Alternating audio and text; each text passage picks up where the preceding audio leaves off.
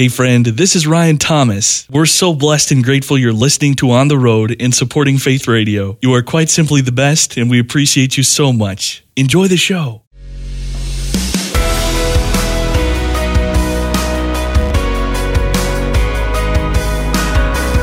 Discovering stories of courage, determination, and hope.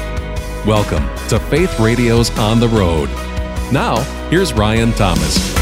Life is short, I wanna live it well. One life, one story to tell. Life is short, I wanna live it well. And you're the one I'm living for. Well, it is just not every single day that we get an excuse to talk about the Golden Fleece, Mount Olympus, and Jesus in the same half hour. But today is that day.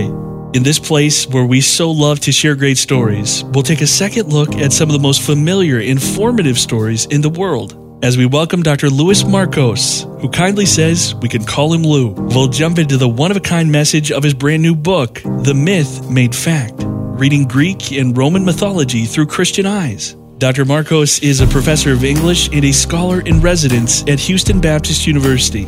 And the warmest of welcomes to you, good sir. How's the day treating you? Not too bad. It's pretty warm in Houston. Oh, really? How warm is warm in Houston in November? Well, it's weird. Last night it went down to 50. Man, I had to put a blanket on. But it's already back up to just about 70. So this is Houston. We had our cold spell a few weeks ago. Now, you did declare to us, though, you have some roots in the Midwest. I do. Well, my mother grew up in Mitchell, South Dakota, Yes. home of the Corn Palace, right? And my father grew up in New Jersey. But it's a good opening question because my four grandparents were all born in Greece and all emigrated to perfect. America around about 1930. So Perfect. I'm actually a full-blooded Greek. So when I write a book about Greek mythology, this is not just my sort of Western cultural heritage. Yeah. These are my relatives, okay? and not only that, but my family, believe it or not, is from Sparta. What? And my name is, Louis, Lou, but my Greek name, if I'd been born in Greece, would have been Leonidas. I mean, that really is my name, and that's, you've heard of the 300 Spartans. Well, sir, can I just say, I've always felt that a scholar in residence sounds like one of the more epic and sage roles that one could possibly inhabit. I mean, do you essentially think and articulate increasingly profound thoughts each day? Is that basically what you do? Well, it is wonderful. I mean, the normal teacher at my school teaches 4 classes in the fall and 4 in the spring. And as scholar in residence, they give me 3 and 3, so it gives me more time to write. But I'm still teaching a lot, and I like it. I'm a teacher first. And then one thing about my books is, I always want my books to be accessible to my students. Now, that doesn't mean simplistic, but I don't want to write books that only other PhDs can read, full of jargon. And so I'm always driven by the image. One of my mission statements on my Vita is I believe in the professor as public educator. So, my first duty is to my students, but I have another duty to bring all these wonderful ideas of academia out into the public. Now, Doctor, it is not every day we get an excuse to talk about the Golden Fleece, Mount Olympus, and Jesus in the same half hour. This is such a fascinating and downright cool message that you have here. You mentioned the ancestry, but where did it start for you? How did that interest in the connection between mythology and Christianity really start? Well, I tell you, I grew up loving these myths, reading the Odyssey and the Iliad, maybe in simpler versions. I don't remember the first version I read, but I've always loved mythology. Of course, I grew up on the Sinbad, the Sailor movie, so I always enjoyed that kind of stuff. What was it called? Not Jason, Jason and the Argonauts, and what was the other one called? Clash of the Titans, Sure. where Perseus cuts off the original ones from the Yes. 50s, or 50s, 60s, 70s with the stop-motion animation and things like that. So I've always had this fascination with mythology, and because I'm a Christian of a very much C.S. Lewis slant, I've always loved the fact that Lewis could write sort of straight books of apologetics like Mere Christianity, Miracles, Problem of Pain, but also when he was writing fiction like the Chronicles of Narnia or the Space Trilogy, he's still doing apologetics, but in a very subtle way. He's dealing with the same issues, but in a fictional fantasy. And I teach those. I also teach the Lord of the Rings too. And I've always loved the Lord of the Rings and the way Tolkien can take these issues and these struggles and incarnate them in this wonderful world. So that was one. The other thing, though, I think that the more theological thing that's always been in the back of my mind is, it always bothered me, and maybe it bothered you as well. It's like, are you telling me that before Jesus was born, God simply ignored 99% of the human race, right? And I thought, that doesn't make sense. Well, yes, only to the Jews did God speak directly through the law, the prophets, the Bible itself. But he didn't ignore everybody. He still spoke to us, but through what theologians call general revelation, right? He speaks through our conscience, he speaks through creation, he speaks through reason, but he also speaks through imagination and through what C.S. Lewis calls, in Mere Christianity, he calls it the good dreams of the pagans. Isn't that a wonderful phrase? Wow. That there is God, that we are made in the imago Dei, the image of God. And you know that famous line in Ecclesiastes, he has written eternity on the hearts of men. Or that famous opening line from Augustine's Confessions, O Lord, you made us for yourself, and our hearts are restless until they rest in thee. God has put a desire in us for him. And of course, we can't get to him apart from grace. We can't do it of our own steam. But the desire itself was implanted by God, and that desire manifests itself in stories and epics and tragedies and other ways. And again, we're lucky as believers, we have this thing called the Bible that we can use as a touchstone or a measure. Right? So we're not completely on our own. But with that proper measure, we have the freedom to learn and explore and dream alongside the ancient Greeks and Romans and see what we can learn and how we can be shaped by these stories. And I'm one of those guys that, I'll read devotionals, but sometimes when I read a book of mythology, that's even more of a devotional to me, because it brings me into, again, the big questions. Who am I? Why am I here? Yeah. What is my origin? What is my destination? All of that stuff, is taking place in that myth, and it opens us to God's fuller revelation. Dr. Lou Markos with us today, author of The Myth Made Fact, Reading Greek and Roman Mythology Through Christian Eyes. And Dr. Markos, a professor of English and scholar in residence at Houston Baptist University. And he's also written, I believe this is your 18th book, or is this 18 plus Actually, 1? It's now the 20th book. It goes fast. It's been a good year. So this is number 20. The bios can't even keep up. Just to show you, I'm in a real Greco-Roman groove right now. Back in the summer, I published a book on ancient Greece. In the spring, there'll be a new one on ancient Rome. And in the summer, maybe I've got to come back on, University Press will be publishing a new book called From Plato to Christ, How Platonic Thought Helped Shape the Christian Faith. Kind of a sequel to another university book I did called From Achilles to Christ, Why Christians Should Read the Pagan Classics. So I'm very much in a Greco-Roman groove right now. It's exciting. I don't think I've ever heard the phrase Greco-Roman groove before. Thank you, sir. That's a new one for me. No, this was part of what you said just moments ago, but just to unravel the thread, when it comes to C.S. Lewis and just the extraordinary Chronicles of Narnia, maybe people are thinking, okay, Greek and Roman mythology. Now, I'm interested, but I don't have a lot of experience with it. Well, is it being excessive to say, actually, that Lewis and Tolkien both borrowed pretty heavily from stories from Greek and Roman mythology? They really did. Now, in their case, they also brought a lot of Norse mythology in. But they're all mixed together. The Greco, the Roman, the Norse are coming together and underline. Now, I don't know if you know this, but there's kind of a famous debate. Even though Lewis was incredibly supportive of The Lord of the Rings, and in fact, Tolkien probably would never have finished it without Lewis. It's not that Lewis helped him write it, but Lewis encouraged him. He was like a fan. But unfortunately, Tolkien was never a huge fan of the Chronicles of Narnia. I've heard that. You've heard that. And there's two reasons. One, he thought they were too allegorical, which is not exactly true. Let's talk about that another time. But the other reason he didn't like Narnia is he thought it was too slapdash, too much of a mixture of all different heterogeneous matter. Now, let's be fair to C.S. Lewis, okay?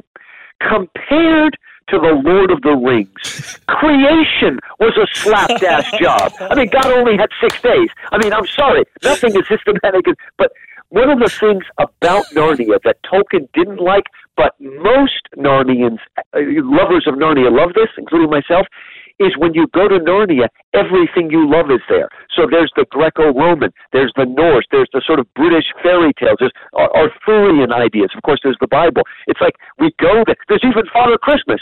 We go there, and everything we love, everything that provokes what Lewis called a numinous feeling, a sort of feeling of joy and horror. It's not horror, but joy and awe at the same time. And it's all there in Lewis, and it's all mixed together. But that's what we love. Again, Tolkien thought that was too slapdash. But it's these myths that we resonate with. And I will tell you that even Tolkien did this, because I don't know if you're a big Tolkien fan, but pretty soon I think Amazon is actually going to start making the stuff, and apparently the series they're going to make over the next year is going to focus on the Second Age, if you know anything about Lord of the Rings world, about the rise and fall of Numenor. That's that great island from which the Númenóreans or the Dúnedain come from, Aragorn being a descendant of the Númenórean kings. And that's going to be the focus in the forging of the ring. But the reason I mention it is that even Tolkien, who said he hated allegory, another name for Numenor, because every word in Tolkien has 3 different versions, is Atlantis. I mean, it is Atlantis. Numenor. So both Lewis and Tolkien were fascinated by that ancient Greek myth of Atlantis that was basically probably invented by Plato. Maybe it was based on some actual historical event, but it comes from Plato, from some of his dialogues. And Atlantis is also mentioned in The Magician's Nephew. That's where the magic dust comes. That Uncle Andrew turns into the rings, if you know anything about The Magician. Yes. But it's exciting stuff, and we can't get away from it. It's such a deep heritage, especially in the West. But because the West has influenced so much of the world, most of the world has been influenced somewhat by these stories, and again, the wrestling that goes on in the stories and with the stories. Well, our team here, we were just kind of hopeful that we could get you somehow to talk about Lewis and Tolkien for a good long while, and you did it for us, man. We didn't even have to do a thing. That was so beautiful. Thank you.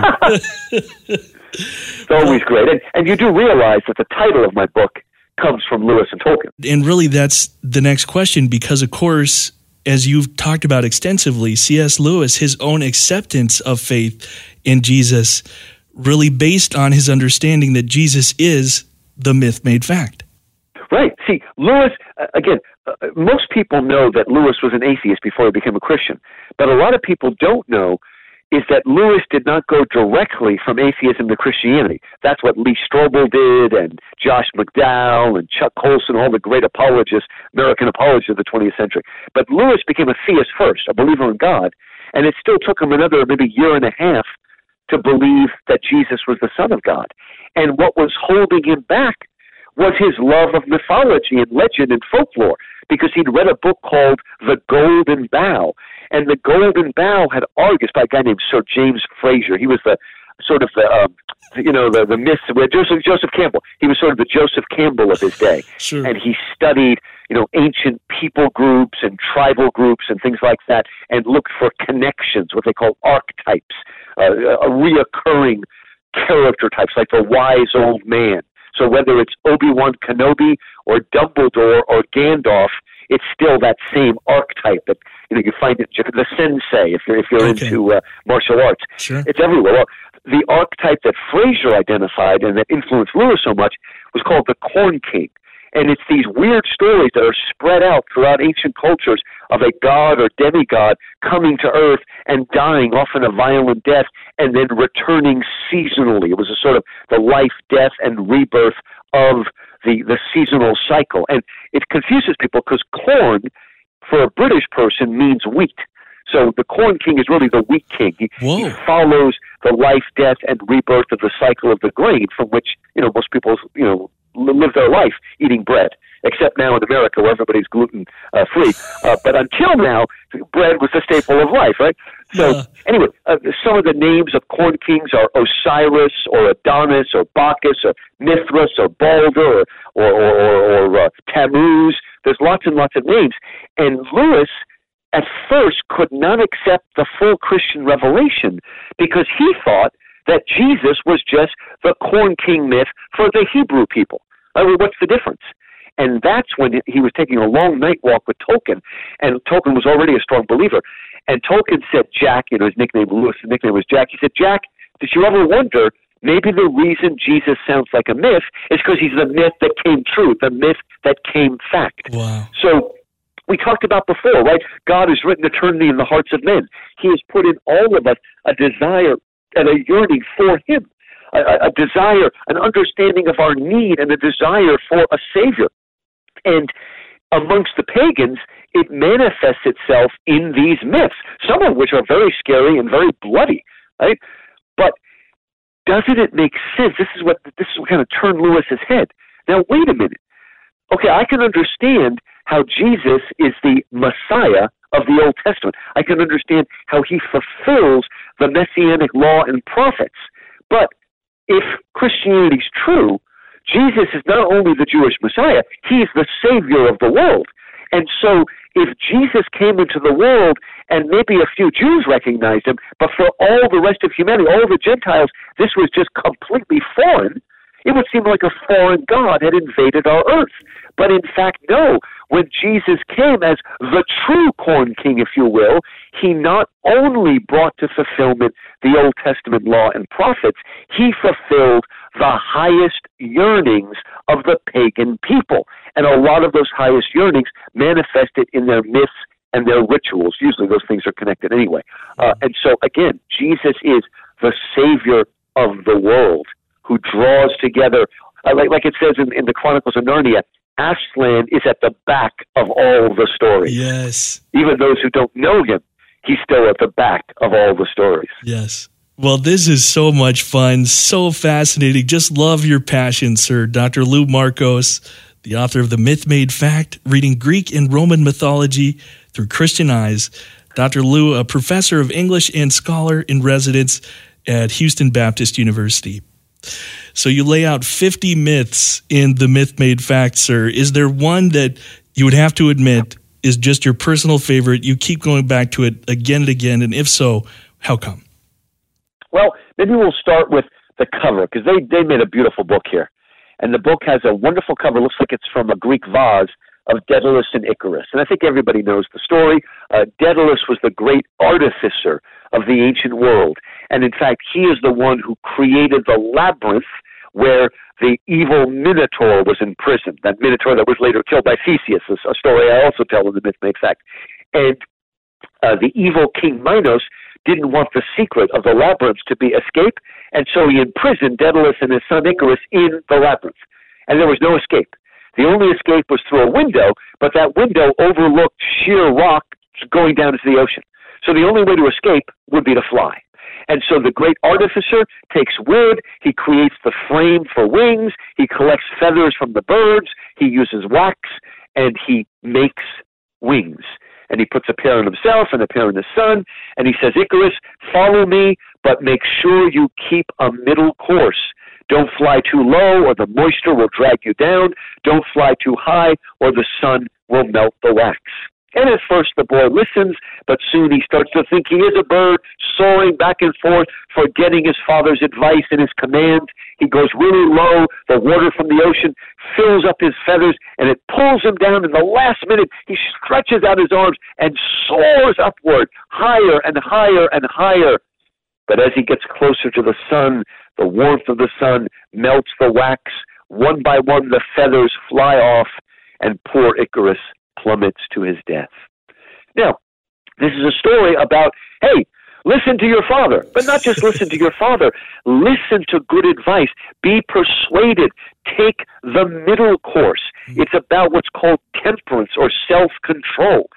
And what I like about this story is not only, again, it's a simple tale, but it reminds us of something that I even think as Christians we need to be reminded of.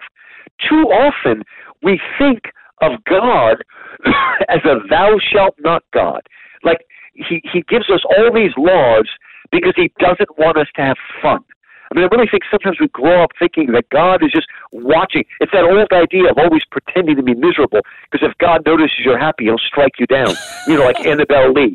They loved so much the angels got jealous and they killed Annabelle Lee. A lot of people grow up with that, very inaccurate vision of God as cosmic boogeyman who's just waiting. Yeah, let me just see you smile and be happy and I'll strike you down. But in fact, God's law is there to give us life. God's law is to protect us. A lot of times we forget.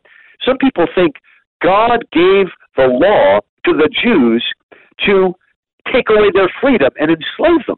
But that's not true. The law of Moses was not given to a group of free men to turn them into slaves. It was given to a group of ex-slaves to make them free men.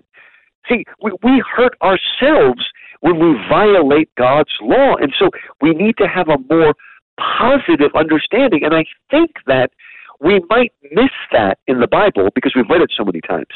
But when we see it in the myth and understand it, we can often read it back into the Bible.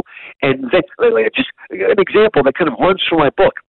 Lewis said to parents who read the Chronicles of Narnia to their kids, don't feel like you have to point out all the connections between Aslan and Jesus to your children. In fact, don't do that, because Lewis wanted kids to learn to feel a certain way towards Aslan, that sort of mixture of joy and terror, beauty and terror. And he said, let them learn that, and when the right time comes, they can take that feeling and transfer it to its true object, and that, of course, is Jesus. So sometimes I go off to the Greek myths, I learn something that I missed in the Bible, and I come back, and now I understand it better. And so Daedalus and Icarus reminds us, God's law is there to protect us. It's not, as some people say, why is it that everything I want to do is either illegal, immoral, or fattening? Right? That view we have, right? And we project that view into God, cosmic killjoy. But no, it's there for our own safety. I love that line, right? The Aslan line, the whole reason you were brought into Narnia was to know me better there. Yes. And that just totally expands on it. So thank you so much for that. Yes, it is there. And, a few times I've spoken, and some Christians said, oh, well, wait a minute, that sounds phony, right? What do you mean? Yeah. Learning it. But it's not phony. How do girls first learn to be mothers? By having dolls, okay? You give a little girl a doll to play with, if you're allowed to do that today. You give a little girl a doll to play with, and she lavishes a certain kind of love and affection on it. But the idea is someday that affection will be turned to its true object, a human baby. And so it is actually one of the ways we learn and grow as a species. It's not phony, as some people might think. Dr. Lou Markos, the book, The Myth Made Fact, Reading Greek and Roman Mythology Through Christian Eyes, professor of English, scholar in residence at Houston Baptist University. And, sir, I know that the book comes out Thanksgiving week, just 3 days before Thanksgiving on the 23rd. Where can we go to get it, sir? You can go to Classical Academic Press, that's the publisher, but it's also available on Amazon. But if you go to Classical Academic Press right now, they are offering a pre-order discount. So if you order it now, you'll get some kind of discount, and then as soon as it's published, it'll come to you. So either of those are great. And if you go to Amazon and just type in my name, Markos with a K, it's a Greek name, that's why there's a K, you can go to my Amazon Author page and see all my other books and stuff. But that's probably the easiest way to get it. And it should be available in Kindle as well. But this is a beautiful looking book. It is. It's a hardcover book, published in all different colors and stuff like that. And they just did a wonderful job. Like, I included lots of notes with additional information. And instead of just like putting them at the bottom, they scattered them around in different colored boxes. It's just beautiful. The layout they did is great, which is befitting a book on mythology. And it's got all these color photographs of famous artwork based on mythology as well. So it's a lot of fun. I have to say I enjoyed the pictures extensively. I really did. Yeah, they're nice. Like I said, Kindle's okay, but it's nice to have. It's the kind of book where you can read it out loud to your kids. That's the idea, and discuss it as a family, because every chapter has a whole bunch of study questions that are open-ended and can lead, and you can find one for all ages too, whether you got kids or high schoolers or adults. and you can just take the conversation in any way that you want it. Well, Dr. Marcos, we had every confidence that this was going to be an epic conversation, but sir, I believe you even surpassed our expectations. I'm not sure how you did it, but you did it. Definitely love to come on again. Thanks for sharing in the story of this latest episode of Faith Radio's On the Road. For more on today's conversation and the full podcast archive of all our episodes, look for On the Road when you visit myfaithradio.com.